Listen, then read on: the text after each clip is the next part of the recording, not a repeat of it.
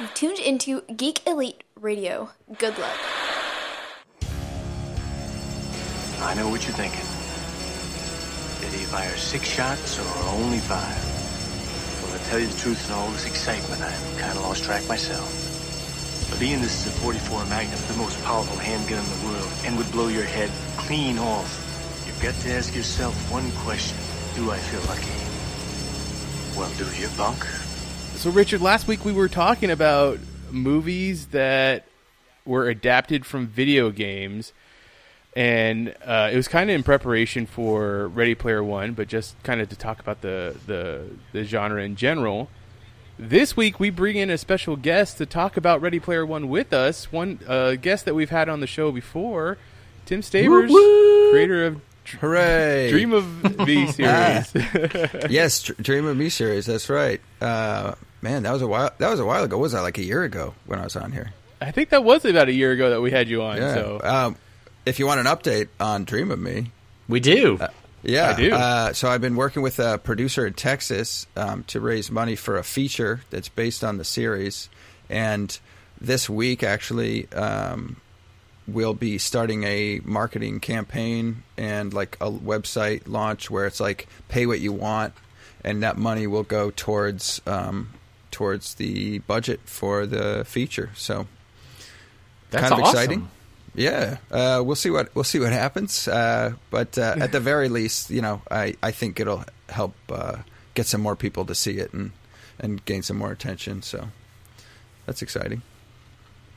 Yes, definitely. I mean, I couldn't talk more great things about your series, and now that to hear that you're moving forward in some direction, you know, that's incredible. I'm incredibly happy Thanks for very you. much. I'm pretty happy too. I'll be honest. It's been exhausting, so it's nice to have like that business mind that comes in and is like, okay, I'm gonna take care of all the, you know, funding and the business end of things because I just can't be bothered.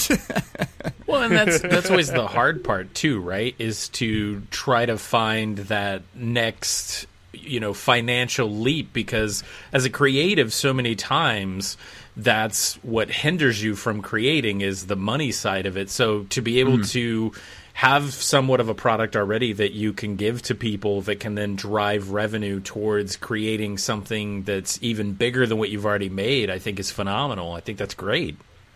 Yeah, and the biggest advantage to having a partner is then they can go around going, I got a guy who's real good, because nobody wants to hear an artist go around and talk about how great they are. That's true. You know, it's like it's so hard to sell yourself as an artist because you're like, I sound like an arrogant prick. Like how can you sell yourself while be like, I'm the best there is? Like, okay, easy, buddy, easy. You know, Yeah, you got to have absolutely. someone else to say it for you. Right. Yeah, that's the point of the hype man. You got to have that That's hype right. man that's sitting there, you know, Flavor Flav it Yeah, for you. that's exactly who I was thinking of. Why is Flavor Flav the first hype man that comes to mind still to this day? He's just that good. Yep, he was just that good. Honestly, I couldn't tell you right now what was the group that he hyped for. I can only think of him as the hype man. Was it Color Me Bad? Oh my gosh, I know one. All I can think of is one song. It was 911's a Joke in Your Town. That's the only song. Who sang that? Oh man, Was it Public I have Enemy? No clue. Public Enemy? Public Yes. Enemy. That's Yeah. right. Thank you. Right. Public Enemy. He really lived up to it. we're He lived up to terrible. his band's name. I'll say that much. Yeah, he sure did. He sure did. I'm sure he's well. I hope he's well wherever he is. I think I just saw him in something recently. Like he was in the episode of. I think he was in the episode of Silicon Valley or Was something. he really? I'm not sure if it was Silicon Valley, but it was something Like, that's recently. super bizarre. Yeah. They should put him as a celebrity judge on like a Shark Tank type deal. That's where I'd like to see him. That would be perfect. I don't know if he has any money to invest though. Who knows? You know, like No, he just comes in and hypes up every product for the Sharks every episode, for that episode. Oh, I would probably watch that even more if that was the case. Okay, Tim, has there been any video games that you've played lately that you've just really got Holy into? mackerel, dude! I haven't played a game in a long time, but I still watch playthroughs and I still keep up on the news just because I'm a big believer that it's contrary to what Roger Ebert used to say, I do think it's an art form, and I will say, there was a re-release of some horror game. I can't remember the name of it right now, but it was just re-released for the Switch. Fatal Frame, was that what it was? Or it was some like you're a journalist going into an insane asylum. Man, I can't remember that. Wasn't that I think I played that. Outbreak or Outlast? I think that's what it was. I think they just released a version for the Nintendo Switch. Yeah, and I was enjoying that.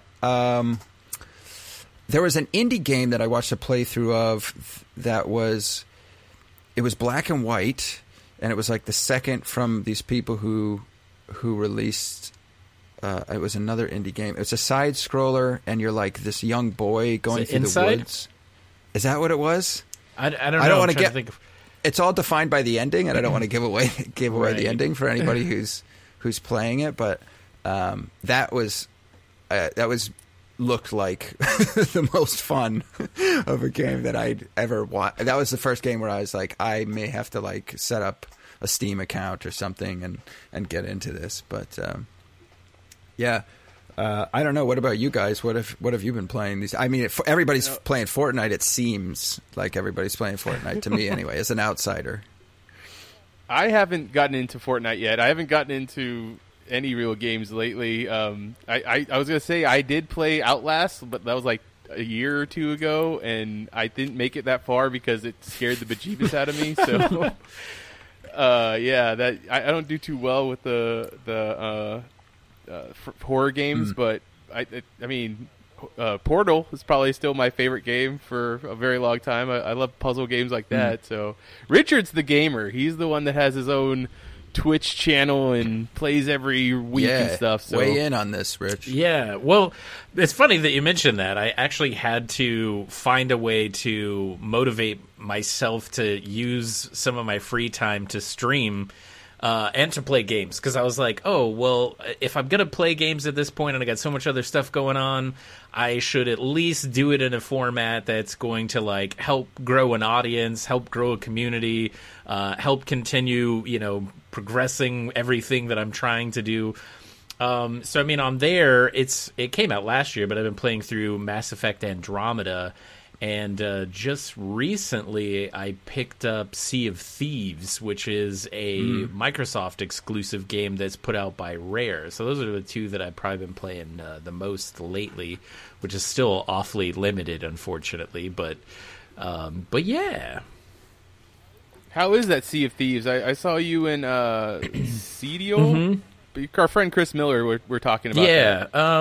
So I've probably never been so polarized on a game in my entire life as to Sea of Thieves, right? I'm currently trying to work on a review video to put up on my YouTube channel, but it's weird. At times it's a lot of fun and it's a great game, but then at other times it feels like it's a game that should be in early access. Like there's a complete lack of content. Basically every item that's in the game that you spend your gold on is simply cosmetic. There's no progression at all, which is a little bit strange. And then, of course, it's open world non-consensual PvP, which I think they banked a little too heavy on that being the sole content that everyone was flocking to for fun. But at the same time, when you have a group of friends on there and you're playing, it can be a blast to really sit down and play with everyone. And on a graphics standpoint, it is is absolutely a gorgeous game. Like, the art style is incredible. The water and the physics of the water and how the physics of the water interact with the ship are probably some of the best I've seen in any game ever.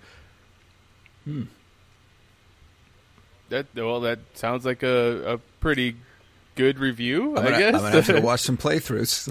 Yeah, you should definitely. I'll watch your playthroughs, dude. Yeah, it was crazy. We kind of impromptu jumped on Sunday night, and our buddy Chris and I, we had been sailing around, I don't know, for maybe 30, 40 minutes. We had been kind of cruising around doing these little missions, and they have kind of like a in-game raid, which is essentially you see this like cloud in the form of a skull over an island, and usually we try to avoid those because there's only two of us, and a lot of people usually flock over to those because there's a ton of gold.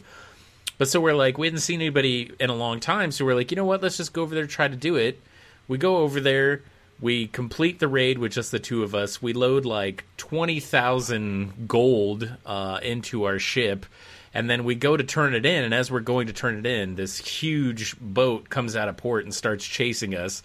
We end up in this massive chase where they're shooting at us. They hit us once, and we were like taking water on, so we're like throwing water out of the ship on our with our little buckets, and we're trying to get away from them. And all of a sudden, like I'm down below, and I'm kind of like bringing some stuff up, and I hear our buddy Chris start freaking out, and I look back, and their ship is being attacked by the Kraken. So it's literally like getting thrown up in the air by this huge squid and like ripped apart. And so we just start freaking out because we thought we were going to die. And so we managed to turn all of the stuff in. We got about 20,000 in gold, and we got saved by Kraken Karma, as we are now calling it.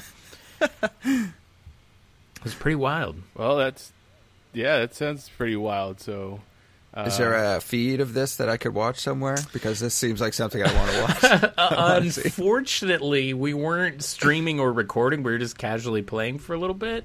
But yeah, there's a lot of streamers that are on board with it right now that have been playing it. I'm sure you can probably find some pretty good YouTube videos and stuff out there as well. Would either of you say that your play style changes when you're streaming? Like, is it like, do people get camera shy as soon as they start streaming? Do they play differently, or? I think it depends on the person. I know I tend to get a little bit distracted more because I'm very focused on. I'm a little bit more focused actually on my interaction. So I'm constantly focused on the chat. So there are times where I kind of get lost in the game where I'm like, wait, what was I doing? Where was I at? But yeah, I don't know. I don't think I've met anyone that got really camera shy. But I guess you could. You know what I mean? Right. It definitely could happen. I feel like raising the stakes. I don't know if it raises the stakes at all. You're like, no. I guess I think I've only streamed one time, maybe two times, but I kind of became more of an entertainer while I was doing it, right. Just to make it more entertaining for people. So, because otherwise, when I play video games, I'm trying to I guess I'm just like very serious. But like I said, I was playing that Outlast game, and it was freaking me out. So I was definitely playing that up. That would be my fear, is that as soon as I when I'm playing, I always think of the kid in The Wizard. You remember that movie? Yeah. Oh yeah. Remember that face he always had on when he was playing the game? Where he just like, I remember after seeing that, I started doing that face as a kid when I'd play like NES and be like, if I make that face, I'll probably be as good as the kid in The Wizard. I wish I was lying. That's 100% the truth. I was going to say, it's good, solid logic right there. I understand. You just have to look like the wizard. And as I say, at very least, that's got to be game logic. I mean, at the very bare minimum, it's got to be that. Yeah. Well, that was also the movie that tried to sell us the Power Glove, which, right. It's like, why are you strapping the controller to one hand and playing with the other? That's so stupid that nobody can play anything. It was not. It was. I had one. It was not useful at all. Yeah. It's just a cool, clothing accessory now. Right. Actually, you know what? This is kind of off topic, but not completely. There's a video on Vimeo of a guy who is a stop motion animator, and I think he was a stop motion animator on Robot Chicken. And there's a video of him, and he hacked a Power Glove and changed all the buttons so that he could use the software with it. It's insane. What? Like, you've got to watch that because you'll immediately go, "Oh man, there are some uses for the Power Glove." Like, it's an incredible video. It's an incredible video. The dude, clearly loves his job. Like, that's what I appreciate. Yeah, I saw that at Nerd HQ at San Diego Comic-Con 2 years ago. He was using that to make the Robot Chicken episode right there. Yeah, it's insane. Like, it's so cool to watch what he did and all the stuff that. I mean, that's some knowledge. I mean, the guy's a stop motion animator and he's hacking into a Power Glove, and I don't know. It was so cool. I could see if you marketed the Power Glove as that type of a accessory, I could see it being more applicable today. Right? We got to bring it back to, edit Premiere and Photoshop shortcuts and all that sort of stuff. That'd be pretty sweet. Totally. Oh, man. I'm on a Power Glove totally, now. and it's totally right for nostalgia now, too. Yeah, right. Absolutely. Prime time on that. Yeah. That ties right into Ready Player One. If we want to, if we're ready to, are we ready to talk about that? Are we ready for We're Player ready One? to talk about it.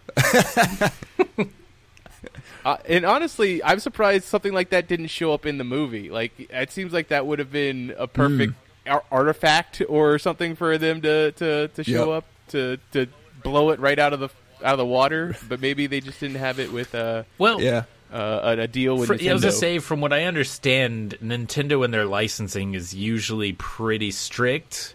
So I have a feeling that's why we didn't see, really that much IP from Nintendo in the movie. But we saw a whole bunch of Nintendo IP in Wreck-It Ralph. True, but that's true. also Disney money. That's right. So you're You saying Universal doesn't have Disney money? Not for the sheer onslaught list of intellectual properties they have to license for just this one movie. I mean, it was in a plethora. Yeah. It was insane. I was like, it was crazy. I'm sorry. I'm getting caught up thinking about how many IPs now because that didn't even cross my mind while I was watching it. Did you happen to read the book before you watched the movie, Tim? I did not. Okay. I mean, I did the audiobook before I watched the movie, and I know Richard actually read the book before he watched the movie, so I wonder if there's going to be any differences between our opinions because of that. Before we get into the actual movie, Spielberg making this movie, I just read that while Industrial Light and Magic were doing the special effects for this movie alone, he made the post. He, shot, edited, got an Academy Award for all that stuff. I mean, I think it definitely shows in the movie. Anybody? I'm not sure if I'm not sure if I totally followed. What show? Yeah, what shows in the movie? How many special effects and the VR effects and stuff like that they had to create for this movie, and why it would have took so long for them to do it, that he could make a whole nother movie and then get an Academy Award for it. Well, I think the Academy Award might have just been happenstance. Because if not, then let's do this. Tim, start all the effects for Dream of Me, the feature right now. We'll make another movie while you're doing that. We'll all three win Academy Awards, and then money. I think that's how that goes. Then money. But I mean, to be fair, it does make sense because basically everything that we're seeing inside of the Oasis is animated, right? It's almost 80% animated. It feels like, maybe more. Oh yeah, definitely, absolutely. I will say that. Can I be the first one to have I don't want to be the negative Nancy, but does anyone else feel like the motion capture is kind of more elderly directors don't want to go on location anymore. They want to sit in a chair in a nice studio. So they're all adapting to motion capture so that they don't have to go outside or like go to the Tunisian desert like they did when they were in their 30s and 40s when they were first starting out. I don't know. I feel like that's why they're all like pushing this technology. That's like my James Cameron, Spielberg, and like Robert Zemeckis, like all the guys who are huge in the 80s now are like, or like Lucas, like they all want to sit somewhere and be comfortable while they direct. I don't know. I just feel like that's maybe a thing. No, I could totally agree with you on that. that. I do think this. I kind of see. I feel like this movie kind of warrants it a little bit. Though, Oh yeah, right. Right. But true. Yeah. Like if he was like, we're gonna green screen mocap all of Forrest Gump 2, I'd be like, wait, what? Right. You know? Right. That doesn't make sense. But yeah, you're right. I guess I'm more saying that's why they're attracted to these types of stories and material, because it gives them, just a little bit more of a set that they can just go to every day, and they have children and families and stuff, so they're like, I'm going to do this because he Spielberg did BFG, he's done this. Yep. What else was? Didn't he also do? Was it 1010 or something like that was animated? Yeah, right. The Adventures of 1010. I think that was him. I think so. Yeah, which was good. I thought that was okay. Yeah, and I would assume that there was some probably green screen work for Minority Report. Right. So I would imagine. It became more and more like green screen work as like time went on. Like they were like, Yep. Man, I really don't want to go to that alley again. It's like their long-term directing goals is to get one of those like hover chairs from WALL-E and just like cruise around on like a green screen set everywhere. Yeah. And I would assume that in the post, I didn't watch it, which I'm very upset with myself. But I would assume there's a lot of sets in that, as opposed to outdoor on location shit that he had to shoot. So Maybe. that's a set, just not a virtual set. True.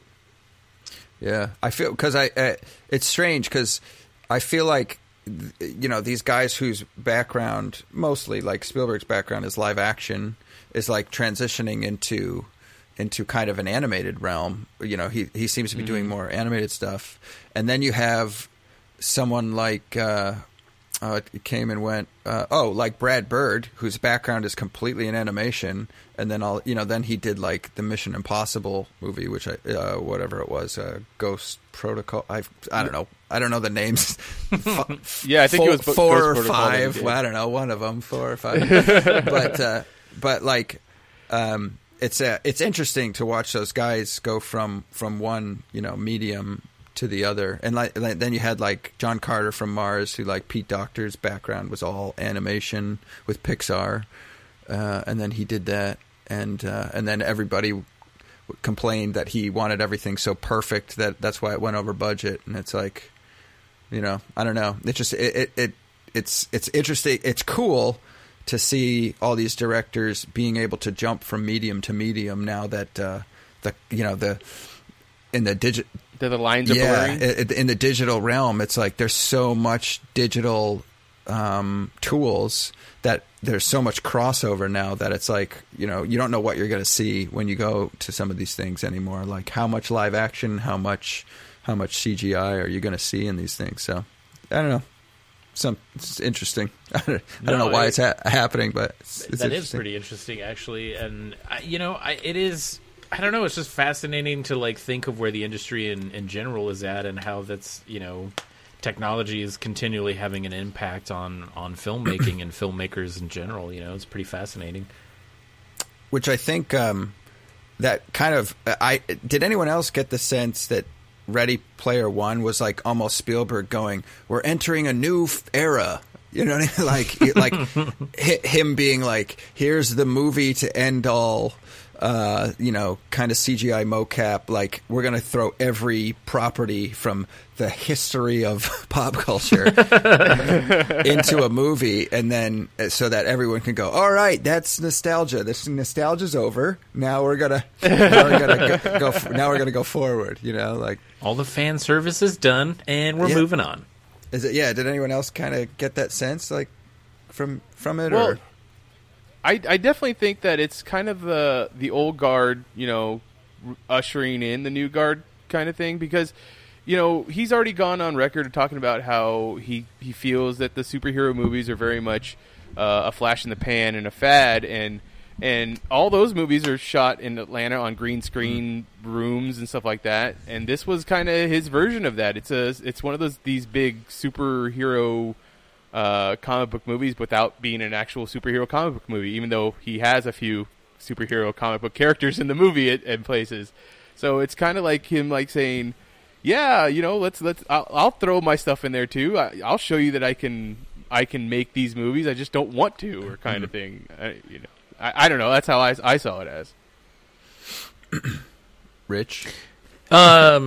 Yeah, no, I'm just trying to think about it, because you're right. Like, I don't know. We kind of had this conversation a little bit last week too, where this kind of feels coming full circle for Spielberg also. Who started off with films like E.T., Indiana Jones, Back to the Future, which were all kind of these really big adventure epics, and this kind of feels like that. It almost feels like kind of like what you were talking about with the video games, like the remastering, right? Like when you take this old game with 8-bit graphics, and now you're look at what we can do today. That's kind of what it feels like, because this is at its core a very Spielberg movie. You know what I mean? It's. And a lot of his movies recently haven't felt like that. Like you said, The Post and some of his other movies, even going back to Indiana Jones 5 or whatever it was, 4 or 5, whichever one. It's 4, The Crystal Skull. 4, yeah. You get to that and you're just this doesn't feel the same as the original movies. And this, Ready Player One, feels like a closer, brethren of his culmination of filmmaking styles than some of his other work as of recent. I will say that the opening, the long kind of take where the lead is coming down, and we're seeing all the people with their VR headsets doing their thing. And then the final shot that was kind of like this crane out of everybody before they kind of had his little epilogue narration. I don't know why, but when it got to those were the two parts where I felt it felt very Spielbergian to me. Mm-hmm. If that's the right way to say it, but it's definitely is now. The ending, I don't know why, but for whatever reason, my mind went to Hook. It felt like Hook all of a sudden there at the end, right down to Simon Pegg, his character and his interaction and stuff. It felt very much like Hook in a weird way. And I have to say, Simon Pegg's American accent I thought was pretty good. I was waiting to. I was like, oh, he's doing an American accent. Oh, cool. Okay, all right, cool. I don't know why he needed to do that for that character, but I was like, oh, interesting. I liked it. Yep. Yeah. No. That. Yeah. I didn't think about that at first, but you're right. His American accent was pretty spot on. I do see where you're getting the Hook thing with the whole Simon Pegg kind of revealing himself to be the butler, or the archivist, or whatever, the museum curator. That's what it's called. Yeah. So that felt like what you were talking about to me. I found myself wanting them in the real world more. I liked the cross cutting there at the end during the chase sequence where everybody's kind of outrunning everybody. Cross-cutting to me is one of those things that Spielberg really does well, whereas Christopher Nolan always does cross-cutting, and sometimes I'm like, no, leave me in this scene. I want to watch that scene play out. I was like, stop pulling me out of it and shoving me back in. But I felt like the live action stuff got to a point where I was like, oh, I want to see more of this, but and I think the interesting thing behind that is that goes, for me at least, into the realm of where the movie starts to heavily deviate from the book, because in the book you do get quite a bit more exposure to the real world and to events happening in the real world. There's there's a lot of things that happen where after he gets the first key, he gets a lot of money. He eventually, moves into his own apartment. There's like a whole big thing that happens with him, like moving to this apartment and like setting it up.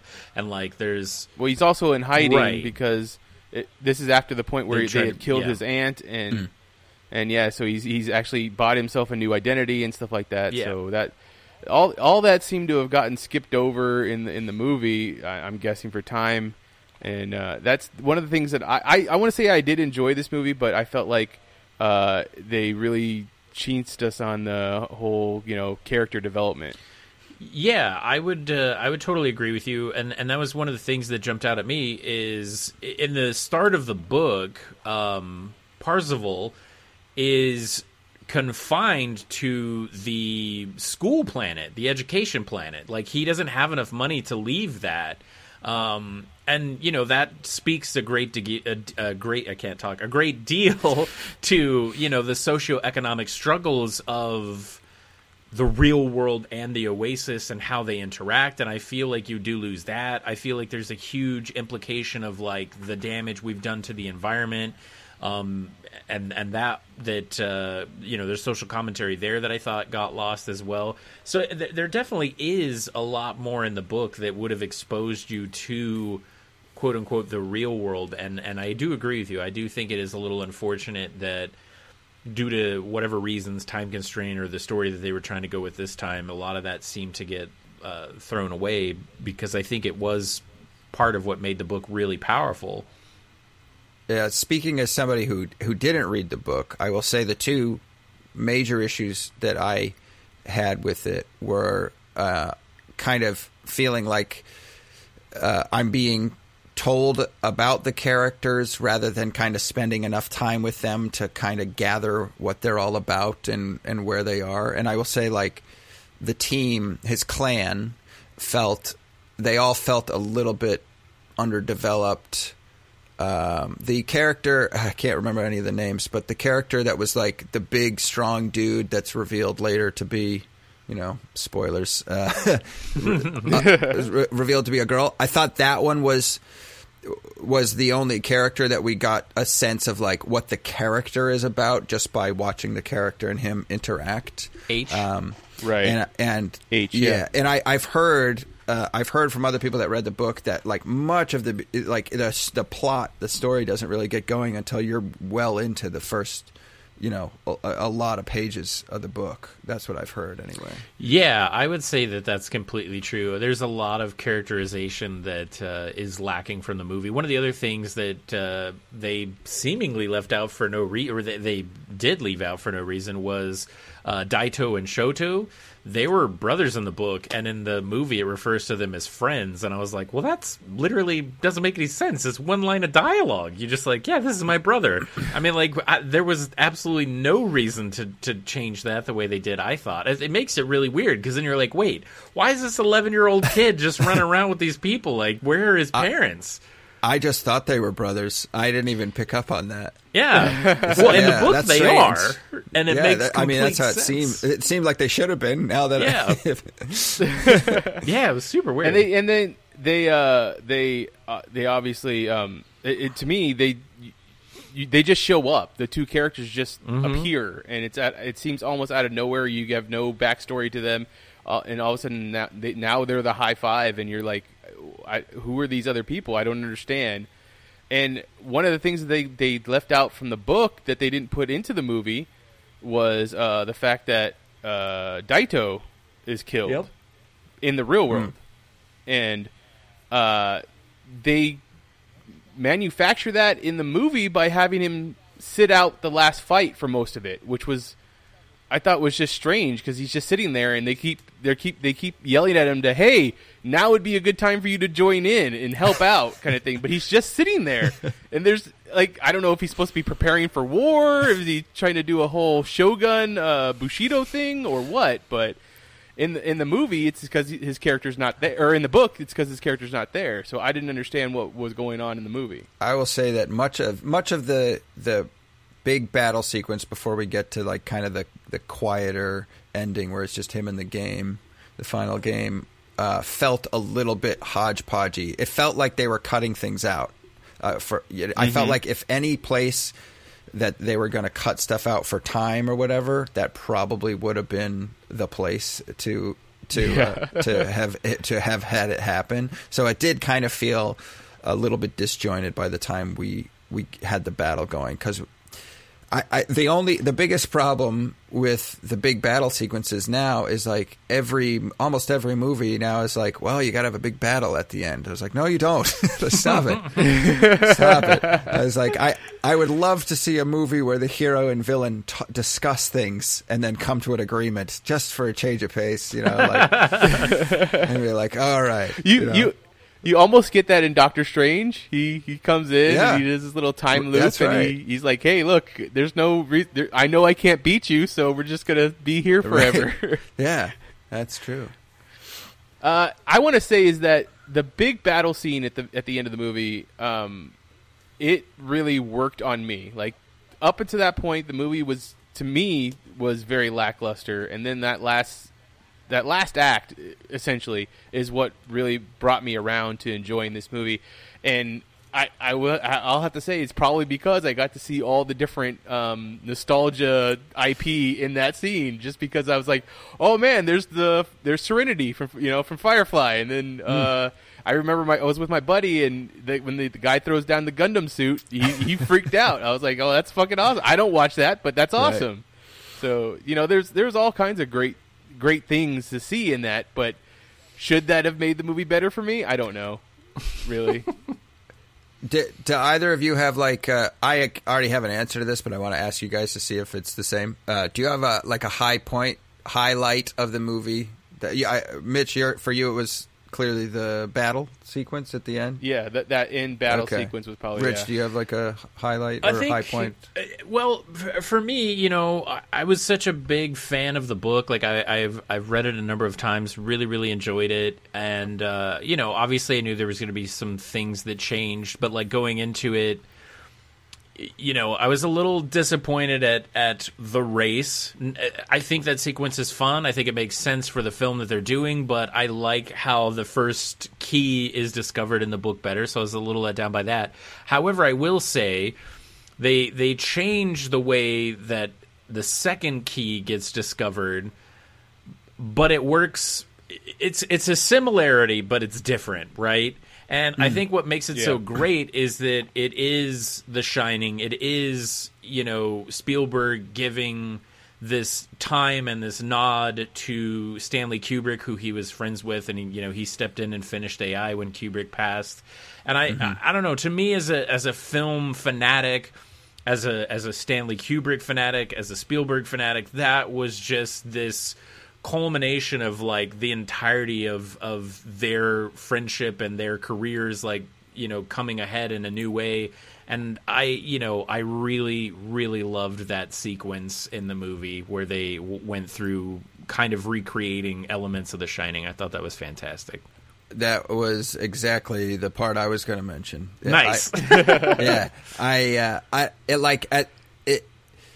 For whatever reason, I was like, I don't know if this plays to a younger crowd. I was like, are any of them going to go watch this movie? It's one of the most screwed up movies there is. Right. But at the same rate, I was like, just kind of amazed and delighted I was like, this is like a kind of a very real possibility in the age that we live in now, where you could theoretically, like, that's a movie that takes place in one set location. Mm-hmm. So you could theoretically make a VR version of the entire movie, and you could be like, here, put on this helmet and just walk around while the story takes place. And you could be like some fly-on-the-wall viewer. And like that's where my mind went, because I was like, that would be so bizarre and weird. And I thought the effects and like the recreation of the whole thing, I just thought that was like really a lot of fun. That whole sequence, I was like, this is kind of a blast. I was like, if that was how they found a bunch of keys, like, I was like, I would have gladly sat through like 3 or 4 more keys if these are the ways they're gonna do those sequences and those scenes where they're like going into these film set type of deals. I was like, that could be fun. Yeah, I thought it was awesome, and just the whole like blood elevator sequence where H just gets swept away. I was just like, that's every nightmare I have about watching that movie. Yeah, right. Yeah. So it's interesting. Go ahead. I was just gonna gush more about the sequence with in the snow and the maze where I just had like the same thing. I was like, and then when I will say it did seem like they just they were like, they had this crazy fun sequence and then we got kind of yanked out of it, and I was like, oh, okay. I was like, all right, okay.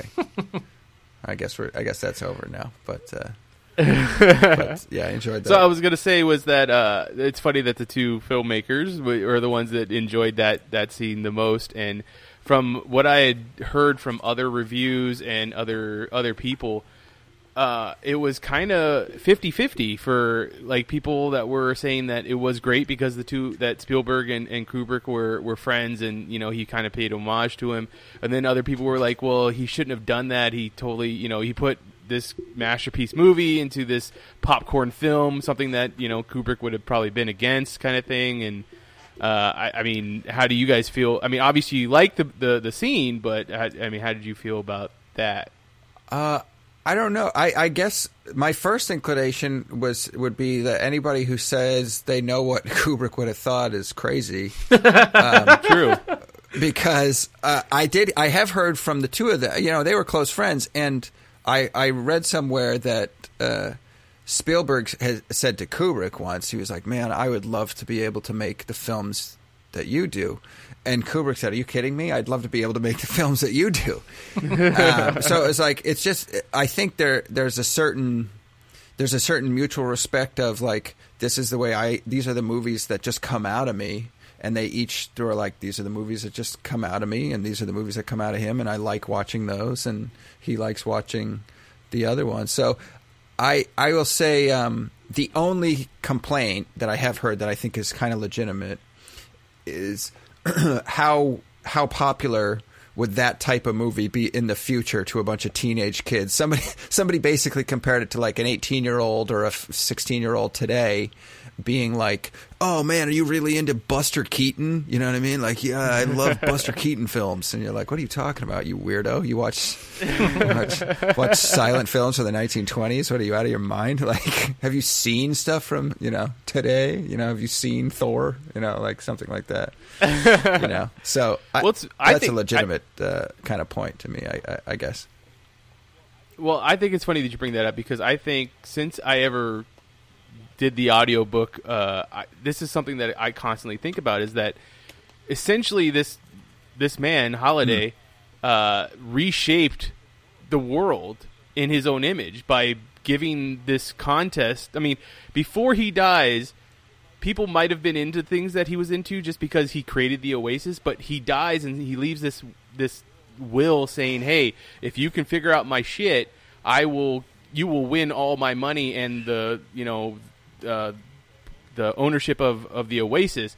So everybody just then dives into everything about him and everything he loves. So that becomes the new zeitgeist.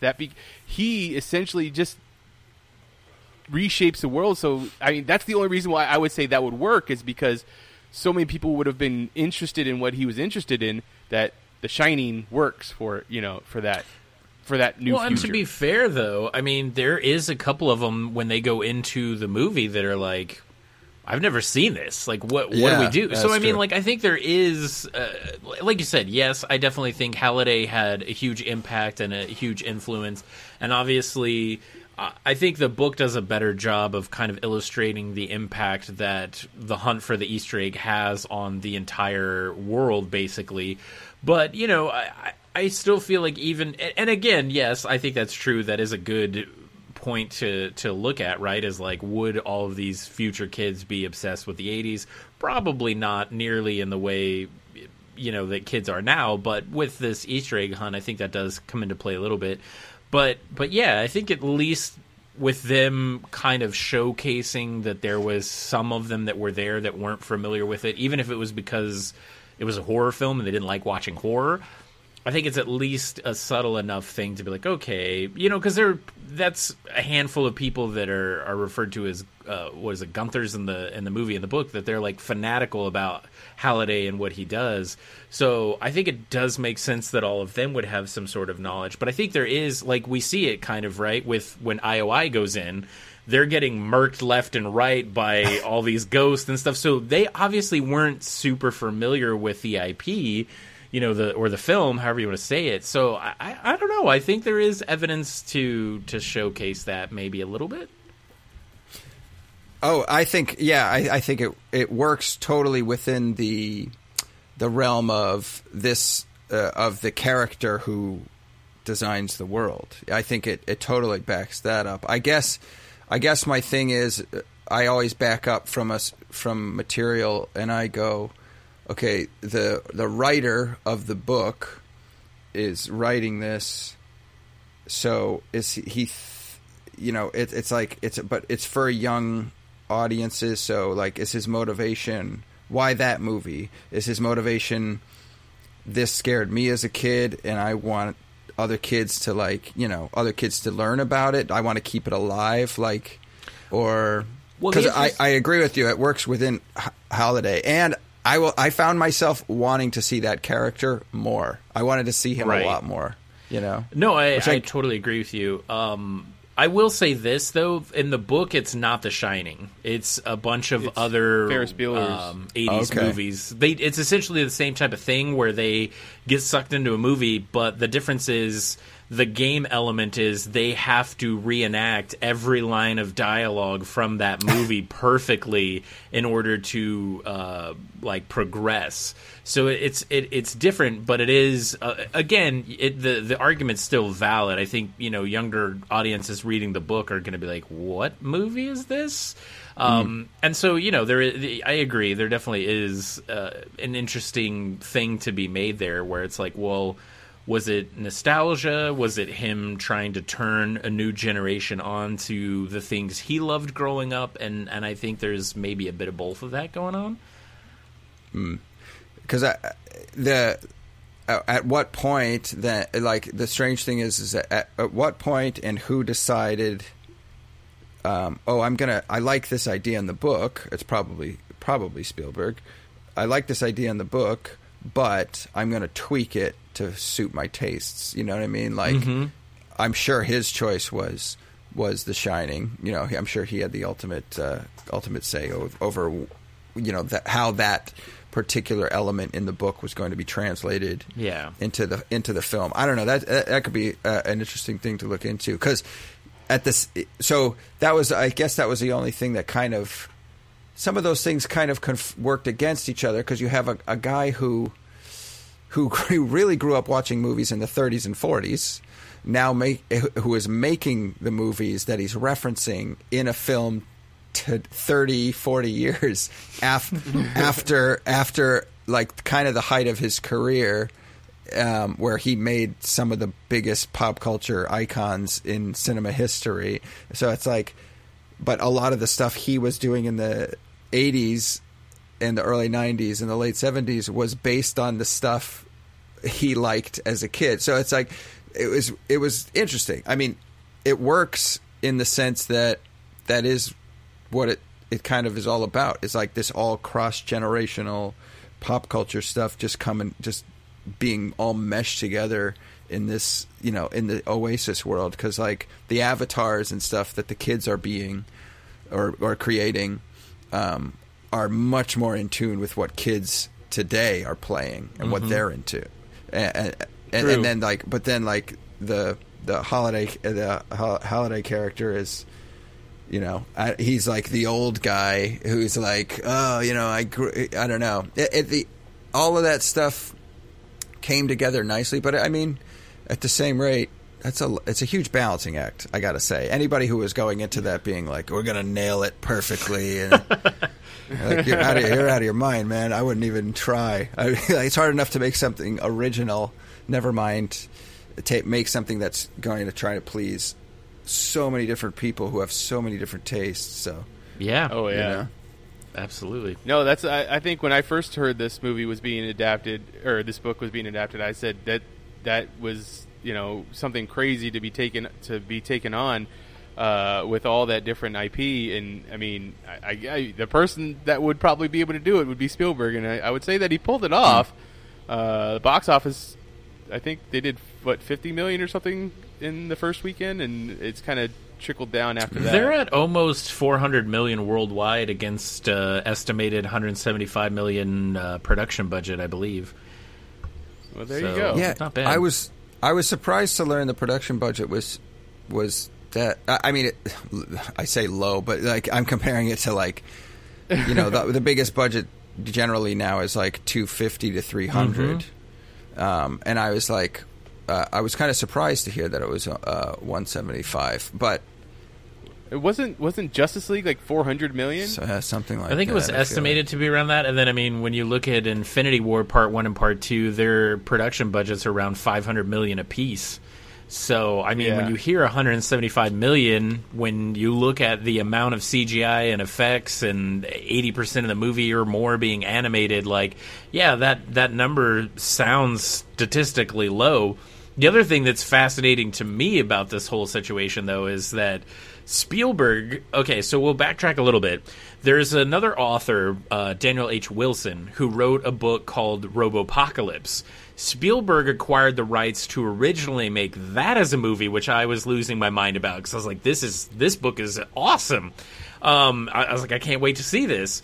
Then, like, flash forward a little bit later, he buys the rights to make Ready Player One, and is like, well, I'm going to make Ready Player One because the technology is not sufficient for me to make Robopocalypse. And I'm going, wait, what? Like, that doesn't even... I mean, we've been animating robots pretty effectively since Terminator. I mean, I don't understand, you know, like, this is monumentally, like, different, but I don't know. Here it is, and he still hasn't done Robopocalypse, so I don't know. It's absolutely crazy. Actually, I think there was some recent news where he's dropped Robopocalypse altogether. He, last I heard, was going to be handling some of the producing, and Michael Bay might be directing it. So, okay. I don't know. Well, he knows how to do robots too, I guess. At least Michael Bay goes out and shoots in the streets sometimes. That's true. That's true. Maybe he's reaching the age where he wants to be in a nice air conditioned studio. You know, who knows? Let's talk about the actors for a little bit. How did you feel about Ty Sheridan as the lead? I guess I kind of didn't have. Nothing jumped out at me as negative. It's hard. It's tough because you're judging somebody based on, like. I didn't mind seeing him in the real world stuff, but I felt like if they're doing, I feel like as soon as you get into an actor into a motion capture suit, their mannerisms, everything becomes a little bit bigger. A little bit more cartoony almost, like, because they're trying to, like, compensate for the fact that they're not going to be on screen. And I'm sure, like, the direction is like, make sure you up your motions and use bigger arm waves and stuff, which ironically works for the movie because that's where it feels like they can finally let go and just be themselves. So.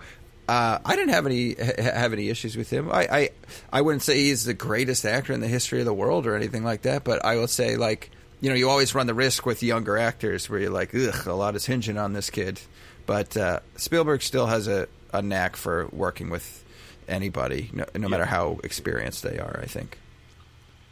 I would say that I've never seen Mud, which is that one movie he did, right, with McConaughey. Yeah, Richard? that was back in, like, 2012-ish, 2010, somewhere in there. Yeah, somewhere in there. But I did see Scout's Guide to the Zombie Apocalypse and his version of Scott Summers in the X-Men movies. I just don't think that I just don't. I find him very vanilla. I don't see him as very much anything. So I don't know if this was the right character for him, or he was the right actor for this character. He very much is supposed to be vanilla when he's Wade Watts, but I guess he's supposed to grow into his Parsifal kind of character by the end of the movie. But I think I would have liked someone else. I don't know who, but someone else. Yeah, I mean, I think it speaks to the fact that, like Tim was saying, I think he's still a very young, a very developing actor, and I'm sure he's going to come out of this experience of working with, Spielberg and a lot of these other people, a better actor. I think you're right. I think that he definitely worked for Wade. But I also think that that's probably pragmatic of the film too, right? Is that some of those character arcs aren't nearly as strong or as flushed out as what they are in the novel, which of course, I mean, to be fair, that makes sense as well, because I mean, you're talking about an hour 45 to 2 hours worth of material versus maybe, I don't know, depending upon how fast or slow you read, 8 to 10, 8 to 20, whatever it is in the book. So I mean, I think that is to be expected. I didn't really have a problem with him in terms of a performance thing for Parzival, but I do think that, adapting it and narrowing it down to a film, you do lose some of that in translation, but I don't think that that's entirely his fault.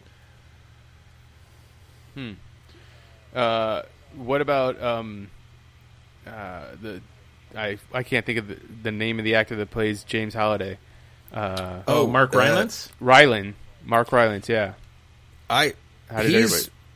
Isn't he like one of the UK's like premier theater actors? Like, isn't he like the guy for like live stage theater? If not, he should be. I think he's astoundingly good at being so. He's just one of those actors where you could probably watch him in 5 different performances, but only really be like, "Oh wait, is that?" You're always like, "Oh wait, is that the same guy?" Like to somebody who doesn't follow theater or films or anything, they'd be like, "Is that the guy from such and such?" And to me, those are always the best actors. Where it's never, they're not movie stars, they're actors, and that's how I felt about him. Where I was like, I want to see this guy a lot more. I just thought he played the actor with such a level of sincerity where it was like, that is how that guy would be. That is how the guy that was this nerdy programmer who was like sheepish and had all these regrets about things he did or didn't do. I just felt like it all came through with his performance, even in the minimal amount of time that he had on screen.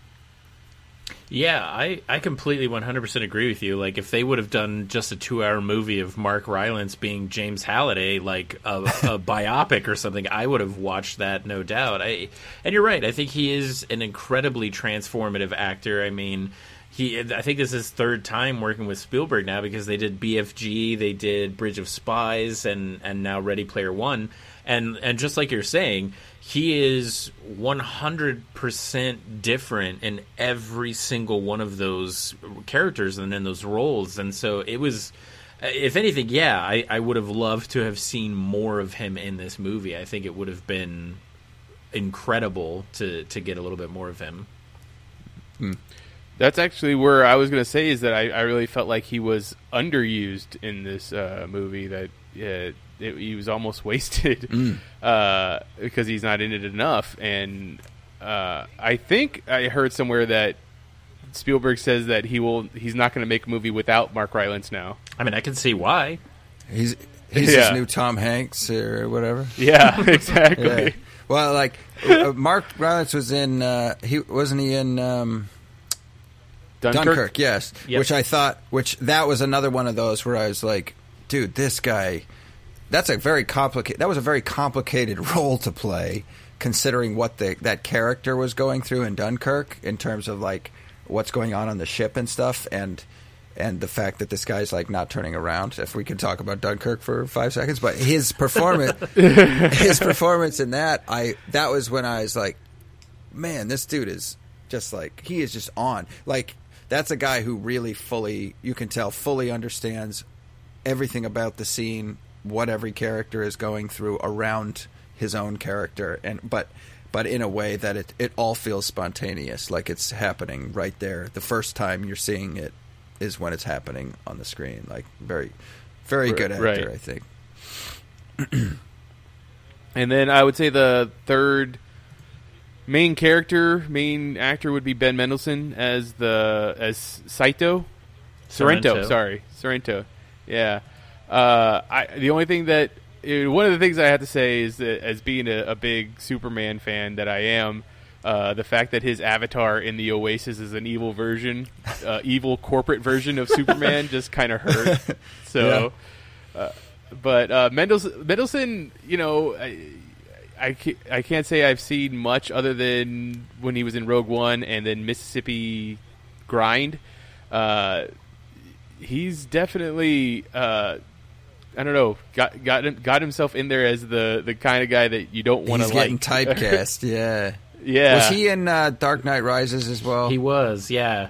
Yeah, because that's what I was thinking of. I was like, and then when you mentioned Rogue One and stuff, I was like, oh yeah, he's getting typecast. That's unfortunate. That's unfortunate, but he brings enough nuance. I thought he brought enough nuance to the character where it didn't, even though it's a very cliche character to be playing, like the evil corporate business guy, villain.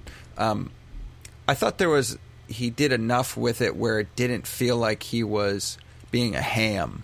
You know what I mean? Like even though some of the things he's saying and the character's motivations, I did feel like he brought enough to it where it was like, okay.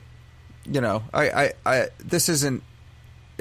I don't feel like I'm hearing something on repeat or like watching the same thing again. I will say that for him. Richard? No, yeah, I mean, I completely agree. I think he's still at a stage where I feel like a lot of these actors are still at a stage where they're fairly relatively unknown to most people, and I think in some degree that mystique also works well with this movie, right? Because I feel like if you would have brought somebody in that was like a household name that everyone knew, like for example Tom Hanks, right? Like if Tom Hanks had been James Halliday, I'm not saying he couldn't give that performance, but I'm just saying there's already an instant disconnect that would have happened just because it was like Tom Hanks.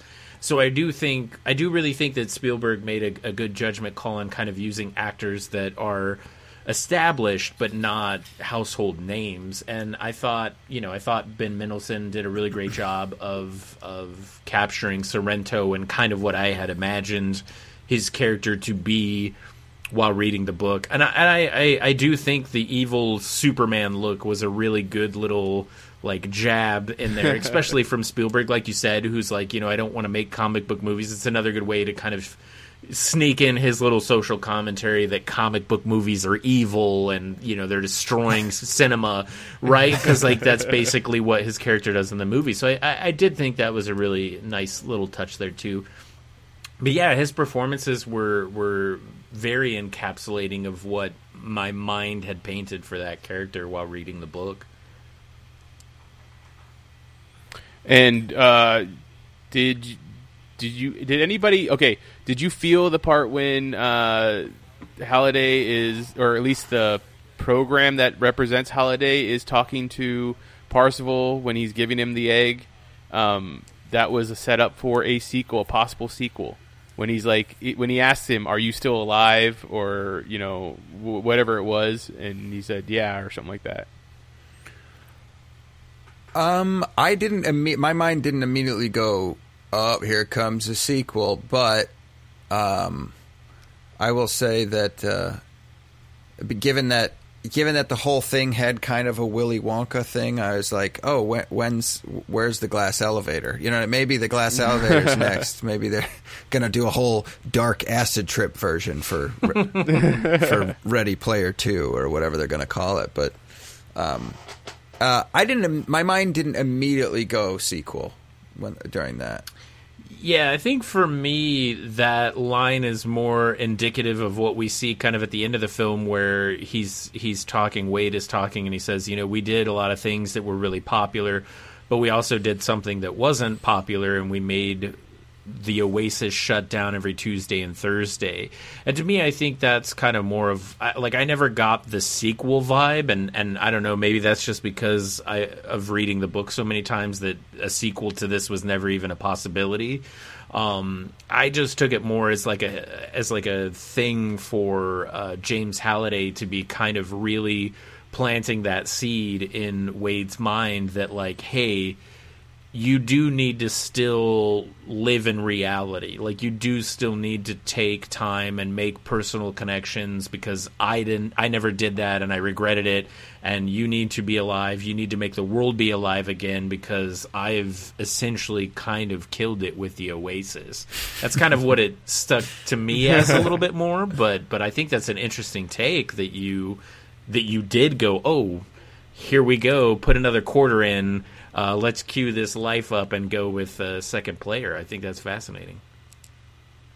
Yeah, that's kind of what I got. I just felt like that him explaining to him that he's the kind of, or not explaining or not explaining that he's the consciousness downloaded from Halliday into the game, so that Halliday actually is dead, but he's still kind of alive. That's like the search for Halliday is the second movie. Ready Player 2, the search for Halliday kind of thing. But I like your guys' explanation a lot. It'll be better, like so. Ready Player 1: Ghosts of Holiday in the Shell, and it'll be all anime movies instead of traditional American pop culture. There you go. You just sold it. In reference to the shutting down the Oasis on Tuesdays and Thursdays, do you think that has anything to do with the fact that most movie theaters, that's when they have their sales on tickets? Like Spielberg going, hey, on Tuesdays and Thursdays, why don't you kids stop playing video games and go see some movies? That's when they have their specials. I don't know. It very well could be. I mean, a lot of our local theaters do Tuesday night classics, and I mean, a good number of those would be 80s based films. So I mean, that is I didn't quite make that connection, but I now that you're saying it, it makes perfect sense. I doubt it, but I was just sitting there going, hey, Tuesdays and Thursdays, that's when I used to go see movies. It's like, are they trying to get me to go to the theater more? Maybe that's what they're doing. It very well could be. So then overall, how did everybody feel about this, about the movie, the whole, as a whole? Should I start or? Yeah, go for it. I summed it up with a social media post where I said Spielberg hasn't made a good movie since Jurassic Park. I wasn't. You guys read the book, so it's always tougher when you have a connection to the source material. And as somebody who is just going in totally blind and is kind of burnt out on nostalgia constantly, and would love to see more practical effects. Granted, this is not a movie where it could ever be done with practical effects. So that element of it, I was like totally okay with. But there were some parts where I was like, okay, all right, yes, cool, in here, good. And then I felt like there was just a lack of character development for me. If I'm not like really in there with characters that I really connect with and really like sympathize with, it becomes hard for me to care about the stakes. I will say this, as I'm saying that, the scene where she kind of where they're dancing in the club, and she kind of has like the girl has a breakdown moment where it's like the girl character gets mad at the guy character, and now he's got to patch things up. He's in the doghouse. That to me, that moment felt a little forced, but at the same time, I will say that those two characters, there were moments where I was like, okay, all right, I'm connected with these characters. I'm enjoying this. But overall, I don't know. I'm jaded and old, and everything stinks now. I don't know. I'm sorry. Get off my lawn, kids. That's where I'm at. I'm just out of touch with the kids, where I'm like, yeah, you guys don't know good movies. All their movies were made on Snapchat, and yeah, Twitters and stuff. Yeah.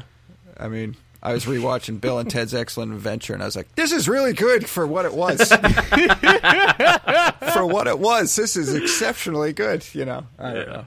That's where I'm at. So, I will say that I enjoyed it. I'll never watch it again. Yeah.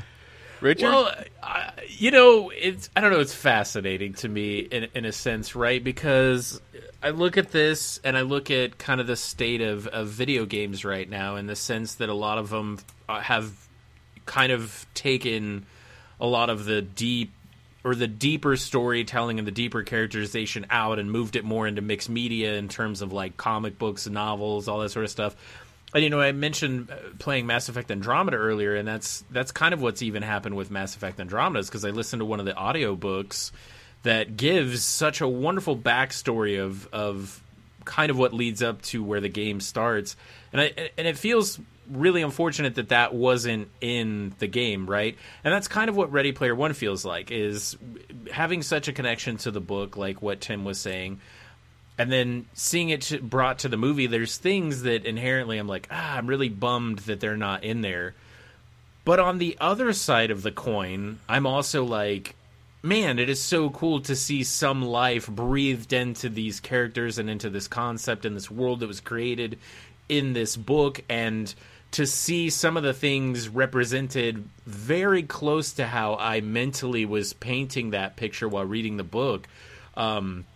I think was very rewarding. I think overall it is a popcorn flick, right? And I think the book's a little bit deeper, but it is what it is, and there is time constraints. I would say, if you get the chance, though, Tim, I think you should read the book, because even that scene you were talking about where Artemis and Parzival kind of have a falling out, that happens differently in the book, and it feels a lot more organic and not quite as contrived for the trope of, oh, well, the boy's going to lose the girl, he's got to get her back now, you know, and I think it is a little bit more rewarding in the novel, but again, it is difficult because it's such a constraint of time, but I think he hit a lot of the broad strokes and a lot of the heart of what the book was, and I think for me, I that's what made it really exciting, and I enjoyed that element of it a lot.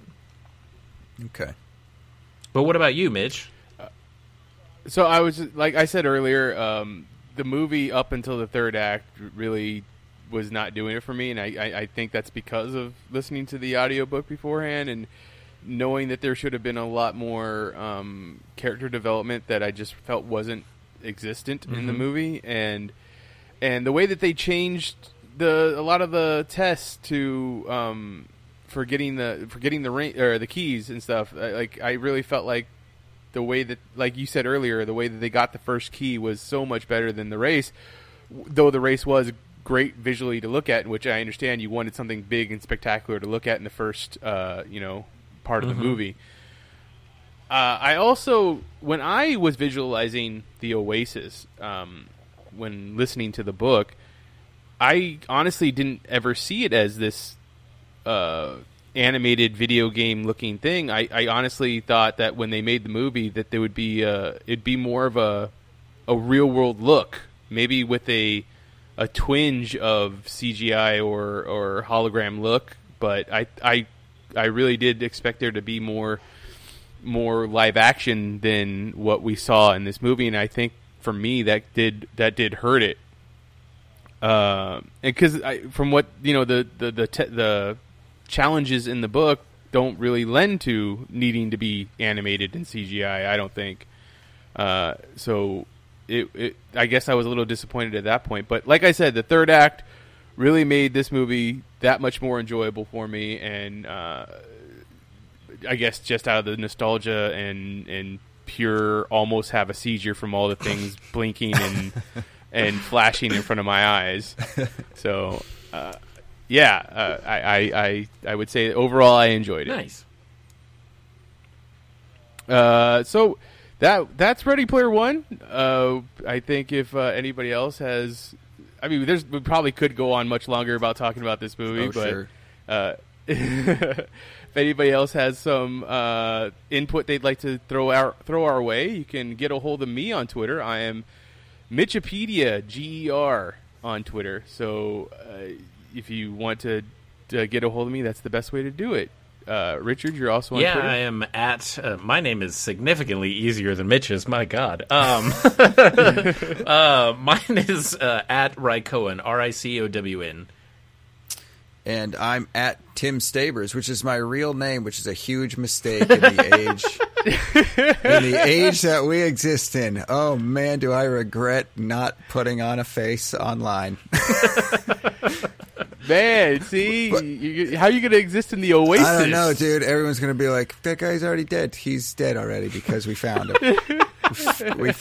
I have this terrible fear of of people busting down my door. You know, that's why I don't live stream, because I've seen so many people get raided. Yeah. And, you know what I mean? And it's like, oh my God. Yeah, swatting. Yeah. I was like, no, please don't ever do that to me, please. Tim, but you did say something about you were going to start up a vlog? Yes, I'm starting a vlog, and it's called Nobody Gives a Shit. Hashtag Nobody Gives a Shit is the name of the vlog. And I'm something of a...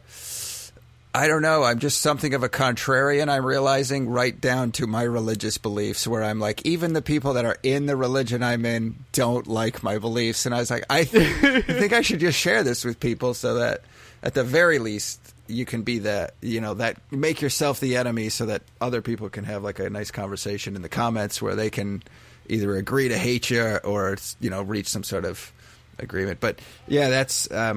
hashtag Nobody Gives a Shit is the name of the kind of the vlog. I'll have some guests, and I'm doing it from the back of my car so that I'm kind of set up a studio. I bought this this suction cup thing for my windshield so I can drive to where guests might be, and you know what I mean, like and do things that way. So I'm gonna be posting to YouTube. Definitely check out the Instagram. That's where I'll be posting the most of the advertising and stuff. And I'm also now cross-posting to BitChute. I don't know if you guys use BitChute yet, but... I haven't even heard of that. It's a terrible name. I will say that. But after VidMe shut down, there's kind of no alternative to YouTube. And given the tumultuous techno world we're in right now, I'm just kind of like, any alternatives, I'm like posting there as well. But... you know, the biggest advantage to like being an early adapter to a new social media is every social media like once they develop like the star for that social media, they're like, oh, there's like 20 people who are like famous on YouTube for like, you know, PewDiePie's the face of YouTube essentially, you know, and it's like, right. So I'm always like, I'll be the face of BitChute, and people's like, no one's going on BitChute. What are you, out of your mind? So they're very like staunch, like they don't censor stuff. You know, you might run into pornography if you don't have your settings correctly, but you know, that's the world we live in. So just don't look at it if you're not into it. But yeah, I'm big on whoever's like, we're not censoring anything. You can talk about whatever you want. I'm like, cool, I'll be there, and I'll try to be well behaved, so that it doesn't go away. So, yeah, hashtag Nobody Gives a Shit. that reminds me of Zack Snyder. He's going really hard into that Vero social media. Did either of you set up an account on Vero? I did. I did. Yeah, but I set up an account, and I always set up an account. And then I haven't used it. I heard in their agreement, they basically own your content. Whatever you post on there, I think they own. So I was like, ooh. Need to look at that closer. Yeah, you might want to read that a little bit closer, because, you know, as we're writing this, as we're recording this, Zuckerberg is you know, descending Capitol Hill right now. So, yeah. All right. thank you, Tim, for showing up and being on the show once again and indulging us with our Ready Player One. Oh, dude, happy to be on and talk nerd talk with anybody. So thanks very much for having me. And definitely keep us updated on anything you're doing. Sure, absolutely, and likewise to you guys. Rich, before we go, are you working on anything these days, or film wise, or anything? Well, but yeah, I worked on this short film. Gosh, it was probably, I don't know, it feels like a lifetime ago, but I'm sure it was only last year. It was called Mama. And they actually sold it to Showtime and aired it on Showtime on April 2nd. And it was kind of a without giving too much away, it was a little boy who kind of essentially ends up going into foster care. And so from what I understand of it was when they sold the film, all the money that they sold it for, they donated to foster charities, which I thought was super, super cool.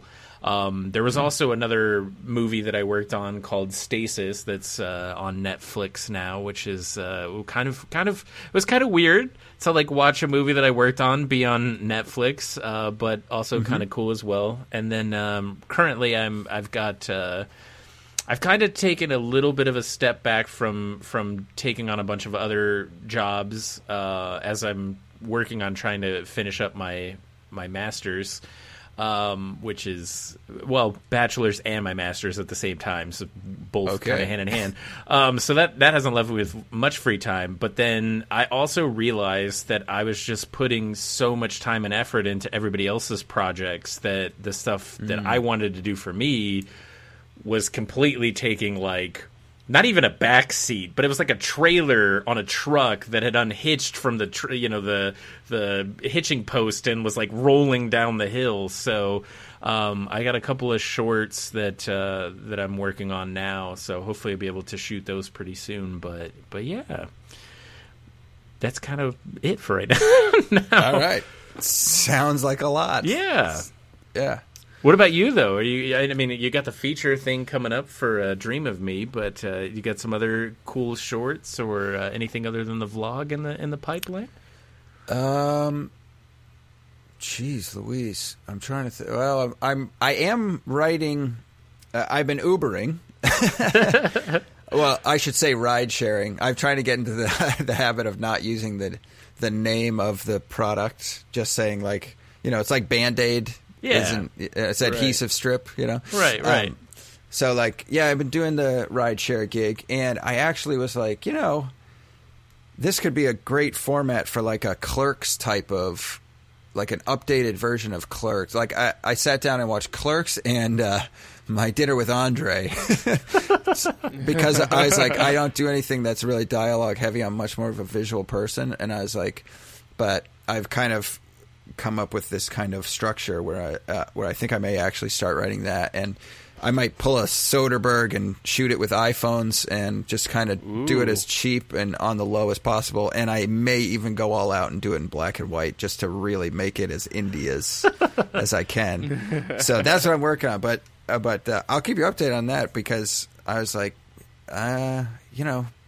I wouldn't need a huge crew, and whoever I do use, I want to make sure that I can pay them properly and raise the money correctly and not like overextend myself and cast a bunch of like up and coming media personalities and be like, I wrote this part for you, be in this, And I think that's a great idea. By the way, do it for free. Yeah, right. So that's what I'm working on, but I'm actually pretty excited about that. But I'm simultaneously punching up the script for the feature of Dream of Me, which that's the baby, that's the one that I really would love to get cracking. So no, I think that's fantastic. I'm definitely looking forward to all of that. Yeah, thank you, Mitch. I'm not working on anything. I'm just trying to do. That's not true. Aside from the WonderCon pictures and stuff, it looks like you had a blast. You blast. are writing something that you're looking at filming. Don't be bashful and shy now. Yeah, hire a hype man, dude. That's what I'm here for. Let me tell you how great Mitch is, world. There you go. Gather round. Story All right, time. I'll listen to this guy talk about another guy. Yeah, that's essentially all an agent or a manager does. Yeah, that's actually True. very true. Very true. Very true. Okay, yeah. So the one thing that I am really focusing on a lot, I'm trying to write a little web series that's essentially about these two detectives that work in a library. They're library cops, and that's their whole thing, is that they're stuck in the 70s. Everything else is modern time, but it's very much police procedural tropes over and over, but in this library setting, and and it's like 5-minute episodes, and just funny farce things. Awesome. I'm in. I'm already in. I love send-ups of cop shows. I absolutely love send-ups of cop shows. See, and so do I. That's basically where that came from. Awesome. All right, thank you. So, this has been the Mitch and Rich Show on the Geek Elite Radio Network, saying always remember to Geek out. geek out. Should I have said it too? Geek out. He can just edit it, sync it all up. It'll be I was just fun. going to say, here, let me do one more take. Geek out. There we go. Nailed it.